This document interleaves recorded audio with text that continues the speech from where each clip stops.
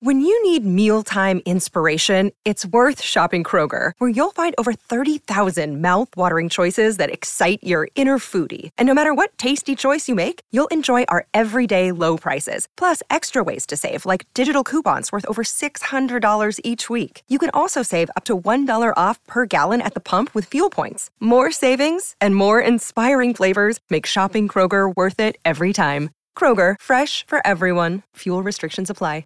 Another day is here, and you're ready for it. What to wear? Check. Breakfast, lunch, and dinner? Check. Planning for what's next and how to save for it? That's where Bank of America can help.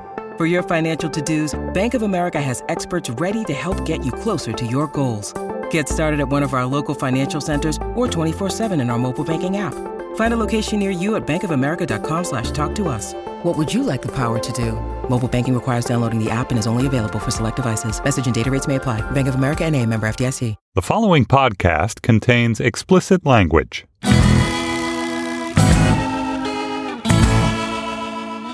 Hello, and welcome to the Onanism edition of Slate Money, your guide to the business and finance news of the week. We have a particularly narcissistic and masturbatory set of topics today, and amazingly they don't involve media people talking about the media, so you have that to look forward to, an entire show of no one talking about the media.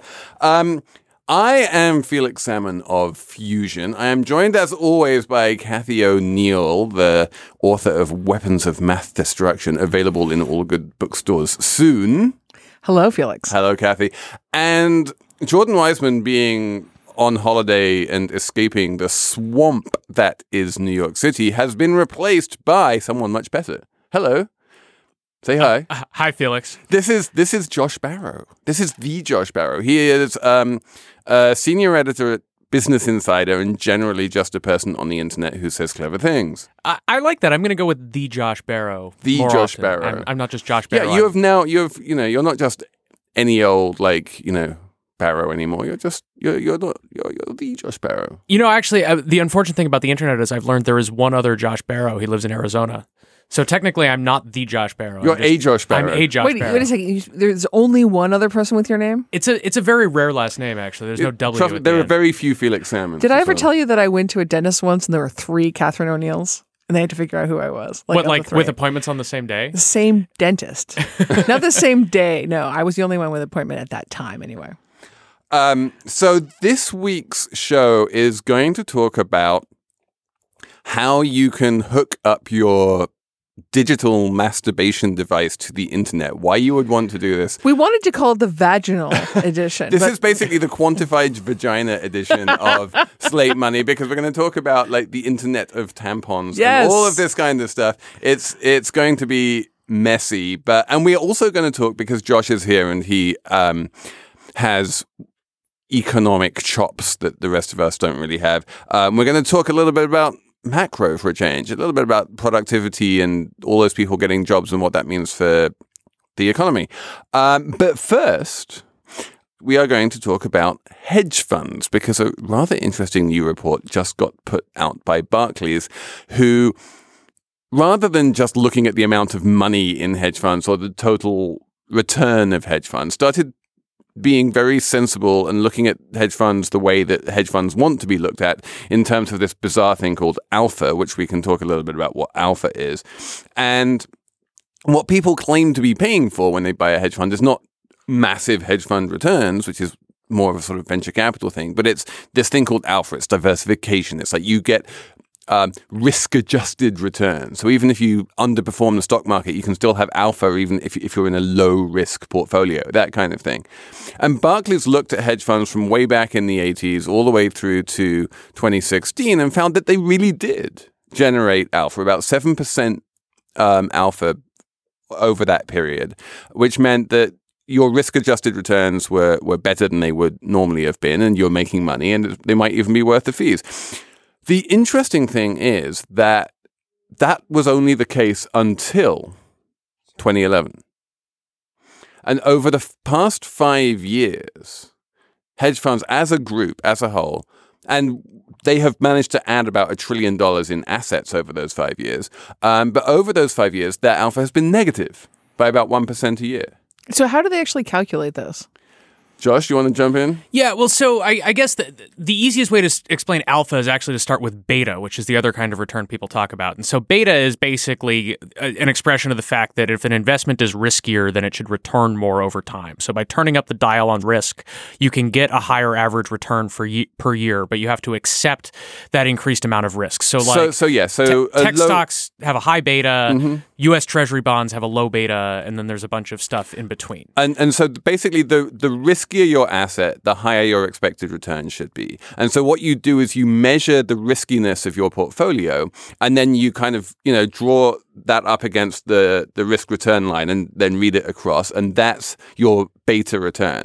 And so if your return is higher than that for the riskiness of your portfolio, then that's positive alpha. And if it's lower than that, it's negative alpha. That's actually not the understanding I have of alpha. And I worked at a hedge fund. So let's have the Cathy O'Neill explanation of alpha. As I was explained when I worked at D.E. Shaw, alpha is the return you get that's uncorrelated to the market. That's uncorrelated to beta. Now, beta we got right. Beta is what you get for putting your money in the market in like an index fund.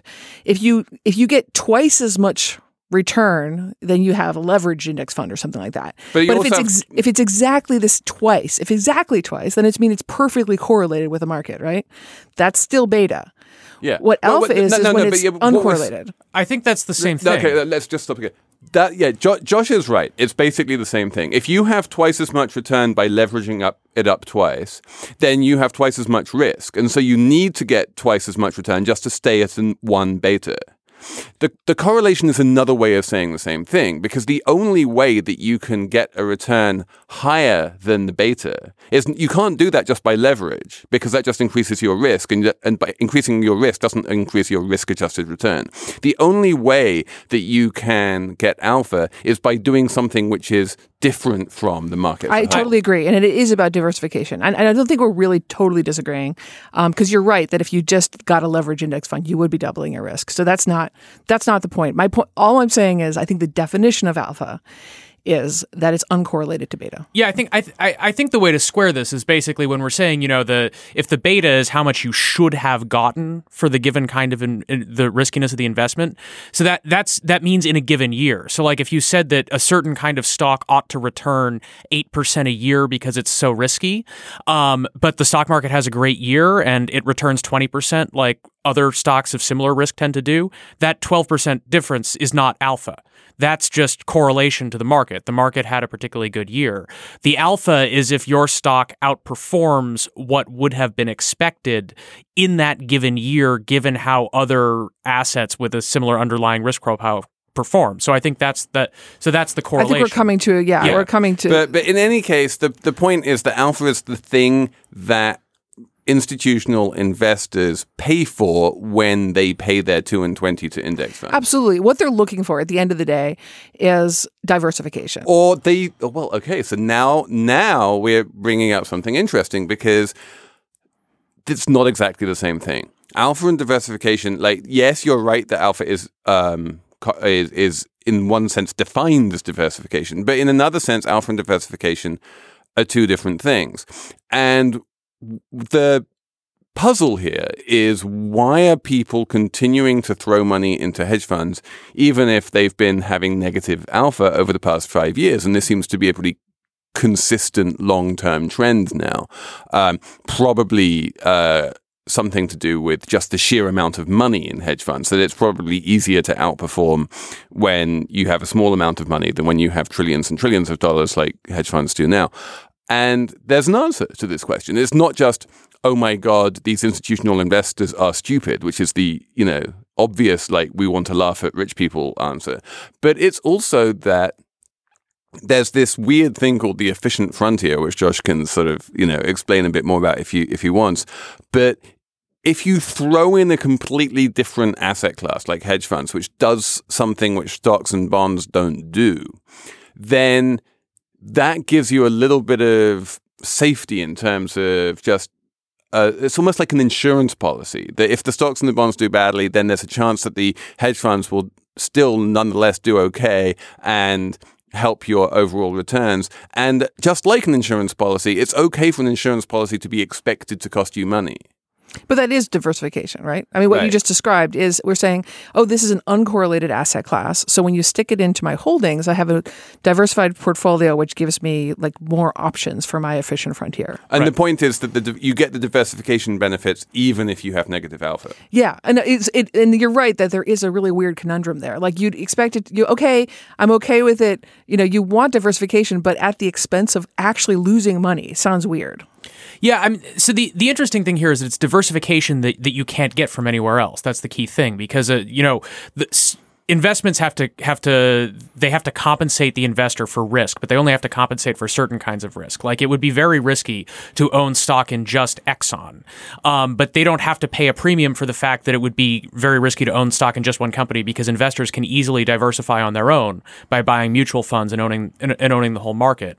The issue here seems to be that the hedge funds are providing a kind of diversification that can't be easily replicated through other investments, and that can justify and the reason that the investors are desperate for that kind of diversification is because everything has become increasingly correlated. And what's more, the stock market as a whole has become increasingly correlated. The stocks generally move up and down in tandem with each other. And that actually helps to explain the lower alpha as well. That when all stocks move up and down in tandem, it's hard to outperform. It's hard to pick the winners and short the losers because there are no winners and losers. They're all just going up and down together. Yes. So I have a theory. And so you have this stock market which is going up and down together, and you're like, I don't want to just own the stock market. I want something else. And hedge funds, are still perceived, rightly or wrongly, as offering that something else. Right. So I have a theory about why hedge funds aren't making as much money as they used to. And it's somewhat what you were just saying, like everybody started diversifying in the same way. So all these portfolios were attached to each other and they went up and down in tandem. And then except for the hedge funds, whose job it is to not go up and down with the market. So they don't. They're pretty good at that. They're not perfect at that. Some people's theory is that they literally just delay up gyrations of the market more than actually have uncorrelated gyrations. But here's my theory. Basically, it's the fact that quants like myself have been around for a generation now. And what happens is they get trained at a certain hedge fund, the quantitative hedge funds, they see patterns, and then some of them quit and start their own hedge funds. And this kind of the institutional knowledge gets spread around. And all hedge funds essentially have the same approach to investing, which is why they're all competing for the same pieces of pie. That might be true for stock hedge funds. I don't think that's necessarily true for like fixed income. Why would it be different? I don't know. I just have this weird feeling that like bond trading is just qualitatively different from trading stocks. But quants are not qualitatively different from other quants. Aren't there fundamental macro reasons why things have gotten more correlated? Stock prices have been hugely moved by central bank movements. A lot of the stories about why companies are profitable or unprofitable are not so much about the individual strategies pursued by their management teams, but by, things that have moved global macro forces around.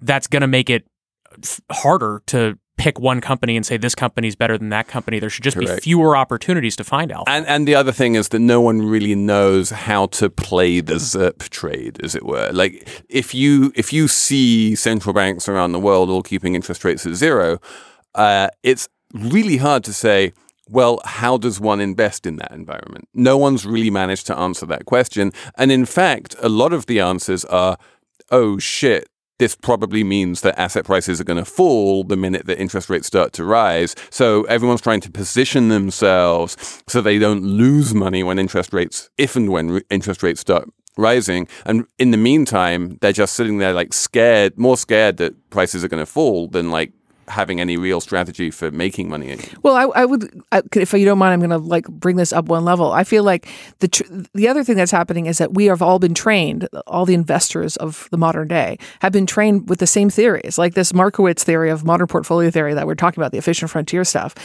It trains us to sort of react to the world economy in the same way. So we have a bunch of people sort of repeating each other's like strategies. And it does, in fact, make it extremely predictable when some kind of interest rate changes, like what happens. Everybody knows what's going to happen. Everybody reacts the same way. There's very little heterogeneity in investing. And that's a really good point, that when, the early hedge fund managers like George Soros started their early hedge funds, all of this talk of alpha and Sharpe ratios and modern portfolio theory didn't exist. And now that everyone is judging hedge funds on these same metrics, that serves to homogenize everyone. And it might be very useful to be able to have a single metric by which to judge hedge funds, but at the same time, it does have a homogenizing effect for sure. I guess my question is that homogeneity in thinking, is that an error? Is there money being left on the table by people who would think differently about investing? Or is it because there is broadly one correct way to think about most investing opportunities? I think it's an error. I think that if you look at the most successful stocks in the world, and even if you look at the most successful individuals in the world who've invested and made a lot of money, they tend to have quite a few drawdowns on an order of 50% over the course of their lifetimes. That you go, it's not like a steady upwards line. It's a jagged line which winds up very high at the end. And if you are competing in the world of hedge funds where everyone is looking at your quarterly performance, and if you have a bad year, or heaven forfend you have 2 bad years, or heaven forfend you lose half your money, people are just going to pull their money out and leave you high and dry, then it's very, very difficult to really implement those kind of strategies. I'll just add, I think I'm basically echoing what Felix just said, is that when you do get trained in this quote unquote right way of thinking, you ironically have very high risk aversion. And when I worked in finance, I noticed that actually investors, for the most part, have really high risk aversion. So you'll never get people like George Soros who really made a big bet. He's never going to be included in this group of people that follow the herd. But most people do follow that herd. Yeah, although I would say that if you have some investors who follow a disciplined risk-averse strategy, and then you have others who sort of make a bunch of big bets at random, and you have a lot of people in both of those categories, the highest performer will be somebody who made a bunch of big bets at random. Yes, and the problem is that the highest performer is going to be a guy who made a big bet with a relatively small amount of money and got a bunch of headlines, and then everyone throws money at him ex post, and that ex post money does really badly. John Paulson. But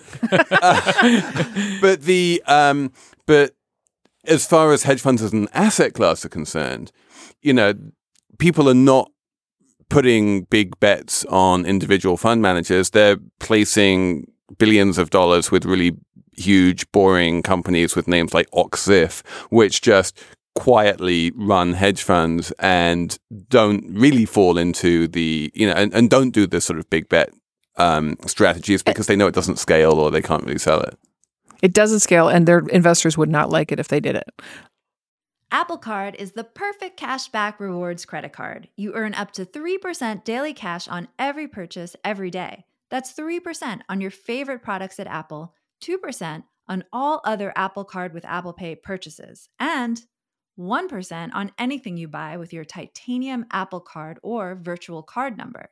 Visit apple.co/card calculator to see how much you can earn. Apple Card issued by Goldman Sachs Bank USA, Salt Lake City branch. Subject to credit approval. Terms apply. All right, Josh, start talking.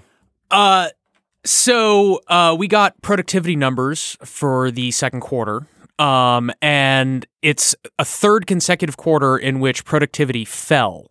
So the average worker at work did less per hour than they did the previous quarter. So, I mean, as a journalist, I find this scary as all hell. Can you explain to me, is productivity a real thing? Because the idea that I can measure the value of the amount of value that I created per hour over the course of my professional career, that's like, really? What? How? And the idea that that's correlated in any way to how much money I make is just, I don't understand it on an intuitive level. Yeah, well, I mean, the measurement is hard, and I think intuitively, what you're pointing out here is, you might make something that sells for $3, but if the consumer values it at $15 and would be willing to pay a lot more than they did, that doesn't show up in the data. It doesn't show up in GDP. It doesn't show up in productivity. And so when we've had these 3 quarters of actually declining productivity, which is sort of alarming. Productivity is supposed to go up over time. We've also had about a 15-year run of just much slower productivity growth than we had been seeing in decades prior to that after World War II. And so one of the explanations that people give is what you just said, basically, which is that, well, they're not measuring the productivity correctly. People make apps that are available for free, and that doesn't show up as productivity. My point wasn't so much that it wasn't measured correctly or that I'm actually more productive than I was 15 years ago. It's more that I'm not. I mean, like, this idea that the natural order of things is that I should be more productive than I was 15 years ago. I'm like, no, I remember sort of 15 years ago, I was really productive back then. And I have like another sort of related question to Felix's, which is, look at the Olympics. We always, it's shocking to me how many times we see world record breaks, and it was not so shocking back in the steroid era, but assuming there's cleanliness in, with respect to that kind of thing, like why, when is that going to end? When are we going to stop seeing world records? Why is it like? Why does everything always have to get better? How? I mean, but this is the thing. Everything for decades now, for generations, has been getting better year in and year out.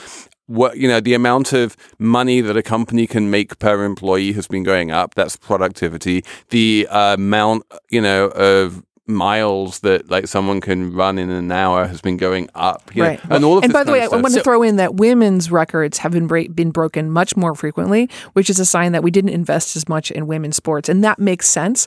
But I do think that there's some kind of natural point at which we're like, yeah, that's about as fast as a human being can run. Well, so it's funny because I made a numbered list of reasons why productivity might have slowed down, and this is the second of 6 that you guys have hit upon. Yeah, the question is why should we get more productive? Well, let's talk about historically why we did get more productive, or what would make a person more productive. So we had basically low-hanging fruit in the 50s and 60s, and now we've plucked it. And now it's harder to get more productive. Maybe. So people, you can have more productivity because you have more human capital. So people become more educated. Workers are just more capable on average because people get smarter. They spend more years being schooled. Maybe they get more appropriate training. You can also have better capital. So computers made productivity rise pretty quickly in the late 1990s. The Industrial Revolution was obviously a huge driver in productivity. As factories bought up equipment so that workers could do more work. And then the third related thing is innovation. When better technologies or better work processes are developed, then people become more productive. And I think that's a lot of what's being seen in the Olympics. People figure out better ways to train, and then they're able to break records. The better swimming suits were given the credit for a bunch of world records which were broken, was it 4 years ago or 8 years ago? 8 years ago. And then they were banned. And then the world records kept on getting broken. But there was a gap for there were very few swimming world records in London because of and this was a swimsuit thing. So Beijing was the last Olympics where the men could wear the full length bodysuits for swimming. And after they got rid of those, there were a few years that were pretty dry in terms of world records. But then, as you described, Kathy, it's picked up again. It took a few years for whatever other innovations were being developed to overcome the fact that they had lost the advantage of these people have worked out suits. Techniques to literally. I mean, I was reading a profile of Katie Ledecky, and it's just like she strokes more quickly. Like, each of those strokes, bang, bang, bang. Like, she does it on a quicker cadence than like anyone has ever. I like how this has turned into the Olympics conversation. But I think it's instructive because the question is, it doesn't have to be true that it's possible forever to come up with better ways to swim and better ways to train to swim. It's possible that eventually all of the innovation that could be done there will be done, and then people won't get any faster. The sweep of human history over millennia, we have periods of fast productivity growth and we have periods of basically no productivity growth for hundreds of years. So yeah, it's not a given that productivity will continue to rise, although it could lead to societal breakdown if that stops happening because people expect rises in living standards over time, and we can't really have rises in living standards if we don't have rises in productivity. I think a large proportion of this country has stopped expecting that. No, and then the other thing is there are industries, and the one we've talked about on this show before is higher education, where there are no productivity gains that anyone can see, and there haven't been for decades. And that this is a big problem because you wind up getting these incredible inflation, this education cost inflation, precisely because education is not getting more efficient with the rest of the economy. Yeah, but although that happens because wages rise faster than prices, and wages are able to rise faster than prices because productivity is going up. And so the reason that causes cost inflation in education is what's the input into education? You have to hire employees to educate people. What you have to pay them rises with the trend of wages rising. Wages rise faster than prices because we're good at making manufactured goods more and more efficiently, and their prices can, in many cases, go down in real terms. So if you really had a stoppage overall in productivity society-wide, then you would no longer expect wages to rise faster than prices, and that would be terrible in all sorts of ways. But one thing that would stop being a problem is cost disease in higher education, because... So one of the things, I mean, let's go there, because like adjuncts are being paid more, they're being paid less, right? There's a huge proliferation of very poorly paid people in higher education. Of course, then there's the administration. Right. But it goes to the question of like, to what extent, and maybe this is on your list, to what extent is this just because people are being underpaid for what they're doing? I think it's because people are being overpaid. I mean, productivity goes down when people are paid too much, and it goes up when people are paid less. You could double productivity overnight if you just cut everyone's wages in half. Yeah, well, so let me go through what else is on my list. It depends on what the thing that they're making is bought for, how much that thing is valued. So here's what else is on my list in terms of reasons behind these two mysteries. One is the decline in productivity in recent months, and the other is the slow growth in productivity in the recent decade plus. So we covered it's possible that there are innovations that are producing benefits that do not show up in productivity measures because they don't directly contribute to GDP. One thing is that it's possible that it's just more difficult to do innovations now than it was in the past. We invented a lot of the most useful things we were going to invent. This is secular stagnation, basically. One explanation for the trend in recent months is that there's been a shift of jobs out of mining and extraction as oil and gas prices have fallen. And those are particularly productive jobs. Those are particularly productive jobs. A lot of workers have come out of that, gone into service industry jobs that are less productive. And so that would be a relatively good story. It would say that this is a temporary shift and that over time, low energy prices should actually make it cheaper for businesses to invest and raise productivity in the future, even though we've had a bad run of months. One possibility is just that businesses have not invested very much in capital and equipment over the last few years because the economy's been poor. And that, again, is a story that would be likely to shift because the labor market's getting so tight. It's getting more expensive to hire workers. Businesses might instead invest more in capital, and that would make workers more productive. One pet theory of mine is that, because of the tightness of the labor market, the productivity of the average worker, you might expect to go down as people with lower education, lower skills who were unemployed when the labor market was slack get jobs. Employers, you're also seeing anecdotal stories of employers reducing education requirements for jobs, saying we can't require a bachelor degree for this job anymore. We're going to hire people we wouldn't have hired 3 years ago. Those workers might be less productive. Relatedly, workers could also be less productive because they're less afraid of getting fired because the labor market has gotten so strong. Or that if they do get fired, it's easy for them to find another job. Right. And I want to just come in here and say that the one thing which has always puzzled me about productivity is the thing that's obvious to me. And maybe this is just me, but I think it's pretty obvious to a lot of people who work with and on computers all day, every day, is that if you have a really nice, fast computer with like one or two big screens, that is a very simple productivity boost. It makes you work faster and happier and easier. And like, it's just a better way of working and a more efficient way of working. And the thing which astonishes me whenever I walk into an office is to see row upon row of crappy old computers and people throwing things at their computers and saying, oh my God, this bloody computer, and why am I seeing this beach ball again? And the way that employers think that they should just wait until a computer has basically died before they replace it. When if you just replaced computers on a much more regular basis and kept people much happier, that would be a simple productivity boost. Great example, and I think you're right. But I just came up with a theory just as you were speaking. Go on. Which is why people are not getting anything done right now.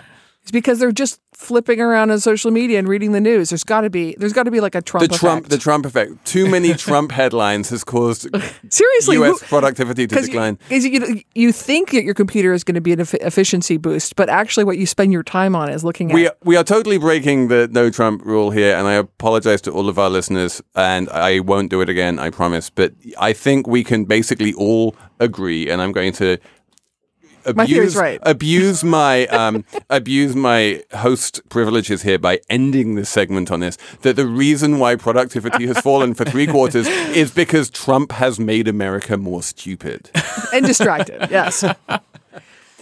Okay, finally, I know that you are all just like suffering through that productivity thing because you wanted to hear Kathy talk about. That was scintillating. It was scintillating, but not. It's not vaginally scintillating. Well, I wouldn't know. Well, yeah, I really, yeah. Do I have an excuse to say that? Yes, I do. Vaginally, I feel like the effect of talk of productivity growth on, Kathy's vagina is something we really shouldn't be talking about. So today, we're talking about something called WeVibe. WeVibe is a vibrator that is Bluetooth connected.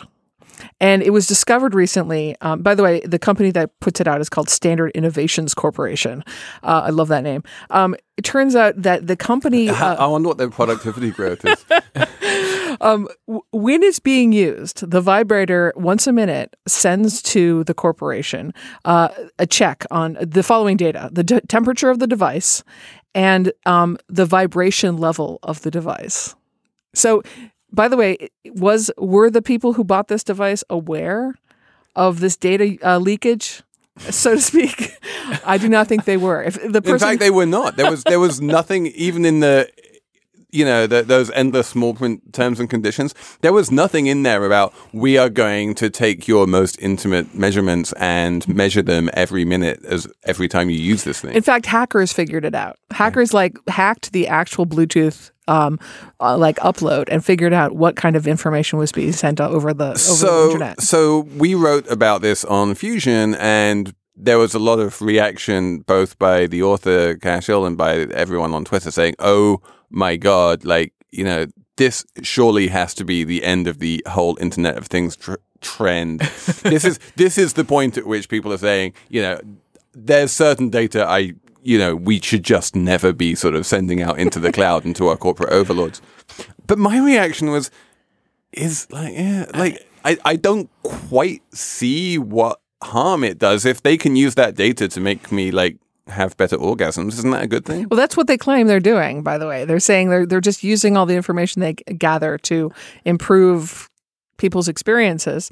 And they also suggest you just put your smartphone into airplane mode. Well, the manufacturer didn't suggest that. But that was the hackers. They're like, if you don't want your data going to the cloud, then do it in airplane mode. Yeah, because apparently we just pretend like you're on an airplane. Josh hasn't said anything yet. I want to hear from Josh. I have trouble seeing what the problem is if an anonymous corporation knows something about my masturbation technique. But on the other hand, what's it called? Standard Innovations Corp or something? Yes, it is. You don't trust something called Standard Innovations Corp. It's obviously a front for the North Koreans. I have actually 3 examples of products that are related to sex. So we're going to get to why you might care about this in a second, but let me introduce my second product, which is called MyFlow. That's a Bluetooth wearable device that tracks how saturated your tampon is. That shut Josh up. I still haven't figured out how you use it, but it's supposed to give you a little more privacy. Kathy, and by the way, Josh, in case you don't know, Kathy is the in-house tampon expert, having single-handedly brought the sales tax on tampons in New York State down to 0. I was one of the plaintiffs. Yes. Yes. I wrote about that for the New York Times, actually. Sweet. Yeah. Well, I just want to throw in that with this, if you're wearing this Bluetooth-enabled tampon detector thing, you actually have to keep something the size of a key fob on your waistband. So that adds to the discretion, I assume. People are going to be like, what's that on your waistband? Oh, nothing.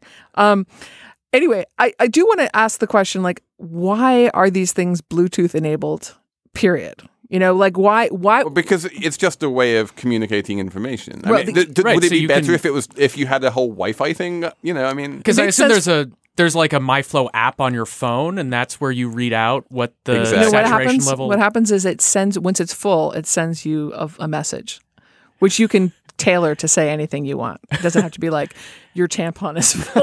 Is that? I But mean, go back to the vibrator for a second. Why is it Bluetooth enabled? Oh, because that one, I can answer that question. The reason why the vibrator is Bluetooth enabled is because it's meant to be for long distance lovers. Yes, remote control. And you like insert the vibrator, and I am 5,000 miles away and missing you greatly, and then somehow I'm playing with my phone and you're I mean Yes. I Okay. believe. Oh wait, and can I just use this word because this is a real word? Is that it vaginal? exists. No, the real word which exists is teledildonics. Nice. That is the word for it, and there are many different How devices. much do you know about this exactly? what makes it a real word? Like, just because somebody said it doesn't make it a real word. Pretty much, it makes it a word. Okay, final example, Fitbit. Everyone knows about Fitbit. It turns out that data isn't very well protected by our data protection law for medical information called HIPAA. And all sorts of data has been leaked out. And so this is, I'm telling you this because it will give you some pause as to why you might or might not want people to know about your orgasm schedule. So somebody got busted for claiming that she was raped when she wasn't, because that Fitbit data showed that she was totally not. She was totally walking around. Someone else got compensated because she showed, using her Fitbit data, that she was injured and she had much decreased activity after that. So this kind of data can be used to show real things about what you're doing. Finally, though, people had a sexual activity on their public Fitbit profiles until recently. So it was Googleable. You could figure out, because Fitbit figures out whether you're having sex and then somehow adds it to your profile automatically, and people did not enjoy this. So the point being, like, this data isn't just a trace of your actual activity. And there is a definite feeling that often people will make things public because they think I have nothing to hide, or because they, have some vaguely exhibitionist tendency or something, but they might not want that made public. Right. Especially if, they're married and then their spouse sees them having sex at a time when they were not having sex with their spouse. But all of the good point. But all of these are examples where if you were doing what you were supposed to be doing, it was actually perfectly good. This protected somebody from having a false accusation against them. This allowed somebody to prevail appropriately in a lawsuit when they were in fact injured. It would, it would let spouses know if they were being cheated on. I mean, I think that there are real upsides to this. I think, and I also think a lot of this is about norms. People have expectations about what will and won't be known about them, and therefore they judge other people harshly when they learn information about them. I think if people expect that more will be known about them and that they will know more about other people, in time people will become nicer and more accepting about other people's behavior. But the transition period could be very ugly and unpleasant. Well, I mean, I disagree. And I think this is like a fundamental conversation about what is privacy and to what extent are we entitled to privacy. But what's absolutely clear is that apps like this should not be trusted. There are like very few regulations. So if you're someone who does care about privacy, I would urge you not to use these apps. This episode is brought to you by Progressive Insurance. Hey, listeners, whether you love true crime or comedies, celebrity interviews, news, or even motivational speakers, you call the shots on what's in your podcast queue, right? And guess what? Now you can call the shots on your auto insurance, too. Enter the Name Your Price tool from Progressive. The Name Your Price tool puts you in charge of your auto insurance by working just the way it sounds. You tell Progressive how much you want to pay for car insurance. Then they'll show you a variety of coverages that fit within your budget, giving you options. Now, that's something you'll want to press play on. It's easy to start a quote, and you'll be able to choose the best option for you fast. It's just one of the many ways you can save with Progressive Insurance. Quote today at Progressive.com to try the Name Your Price tool for yourself and join over 28 million drivers who trust Progressive. Progressive Casualty Insurance Company and Affiliates. Price and coverage match limited by state law. Okay. The numbers round. I have a number. What's your number, Kathy? It's 30,000. The Brexit vote Oh no, not Brexit again. It knocked more than 30,000 pounds off the price of the average property in London. And that's 30,000 devalued pounds. Yeah. That's like the value of the property went down 10% in any currency other than pounds just by dint of the pound getting cheaper. Yes. But it went down even in pound terms. It's a big deal. Then again, this is good for London because London property was so insanely overpriced, it needed to come down. How many more 30,000 pounds does it need to go down until some people can actually afford it? Oh, a lot. My number is 23. We all hear about the, anecdotal crazy 7-hour waits for voting in certain districts in this country. But it turns out that the average African-American voter in this country has to wait 23 minutes to vote, which compares to 12 minutes for a white voter. Wow, that's a great study. Yeah. My number is 1979. That is the year that IBM introduced the Transaction Processing Facility, which is the operating system on which Delta Airlines and other airlines operating 79. IT systems are still based. So this is, it's been updated, but it's still like a 37-year-old system. And then a whole bunch of stuff basically stacked on top of it, like a Jenga tower, all the things that govern mobile check-in and things like that. And that's part of why you see things like the Delta outage that happened this week that caused so many canceled flights. We've seen it previously. It was like 2000, right? Approximately, yeah. What language is it built in? I'm sure it's Fortran. It's I was going to go with BASIC. I read this. They the modernization was they moved towards stuff being written in C. Yeah. There was some other previous language. There was also a proprietary language on which some of the stuff associated with it was built. But the fact that you could, one small fire could, cause so much chaos. The fact that things are based on a 1979 system is insane. Yes, we can all agree on that. But that doesn't mean you can't have a cloud backup of that 1979 system. The problem is, so there was a fire, it caused an outage. Basically, you have to turn everything back on, and then the systems all have to talk to each other, and the add-ons built on top of the systems. And what Delta was saying was basically that was where the problem came from. So when's the last time they turned it off? Is the question. Probably 1979. I don't know. One of a United outage that happened a couple of years ago was actually driven by a test shutdown of a system that they then couldn't get it to turn back on properly. Wow. And with those numbers, we will bring this week's episode of Slate Money to a close. Thank you for listening. If you liked it, subscribe. You can find us in the iTunes store or anywhere else. And I want to thank Zach Dynasty, who's stepped in most professionally to produce this episode, along with Steve Lichtai and Andy Bowers, the executive producers. Panoply has all manner of podcasts, which you can find at itunes.com/Panoply. But most of all, I want to thank Josh Barro for coming in and basically knowing more than Jordan Weissman. He was amazing. It was great. And so, are you just betting Jordan's not going to listen to this episode while he's on vacation? Yeah, I kind of bet that Jordan never listens. Jordan, if you're listening right now, say something next week. So next week we will be talking to Paul Ford. Yay! Because you can never have too much Paul Ford, so you're going to want to listen to that one. And so tune in next week for the product edition. The product edition of Slate Money is going to be funny.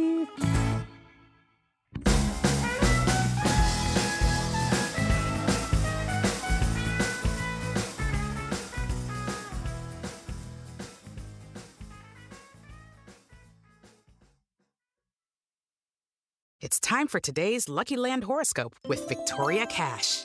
Life's gotten mundane, so shake up the daily routine and be adventurous with a trip to Lucky Land. You know what they say, your chance to win starts with a spin. So go to LuckyLandSlots.com to play over 100 social casino-style games for free for your chance to redeem some serious prizes. Get lucky today at LuckyLandSlots.com. Available to players in the U.S., excluding Washington and Michigan. No purchase necessary. VGW Group. Void where prohibited by law. 18+. Terms and conditions apply.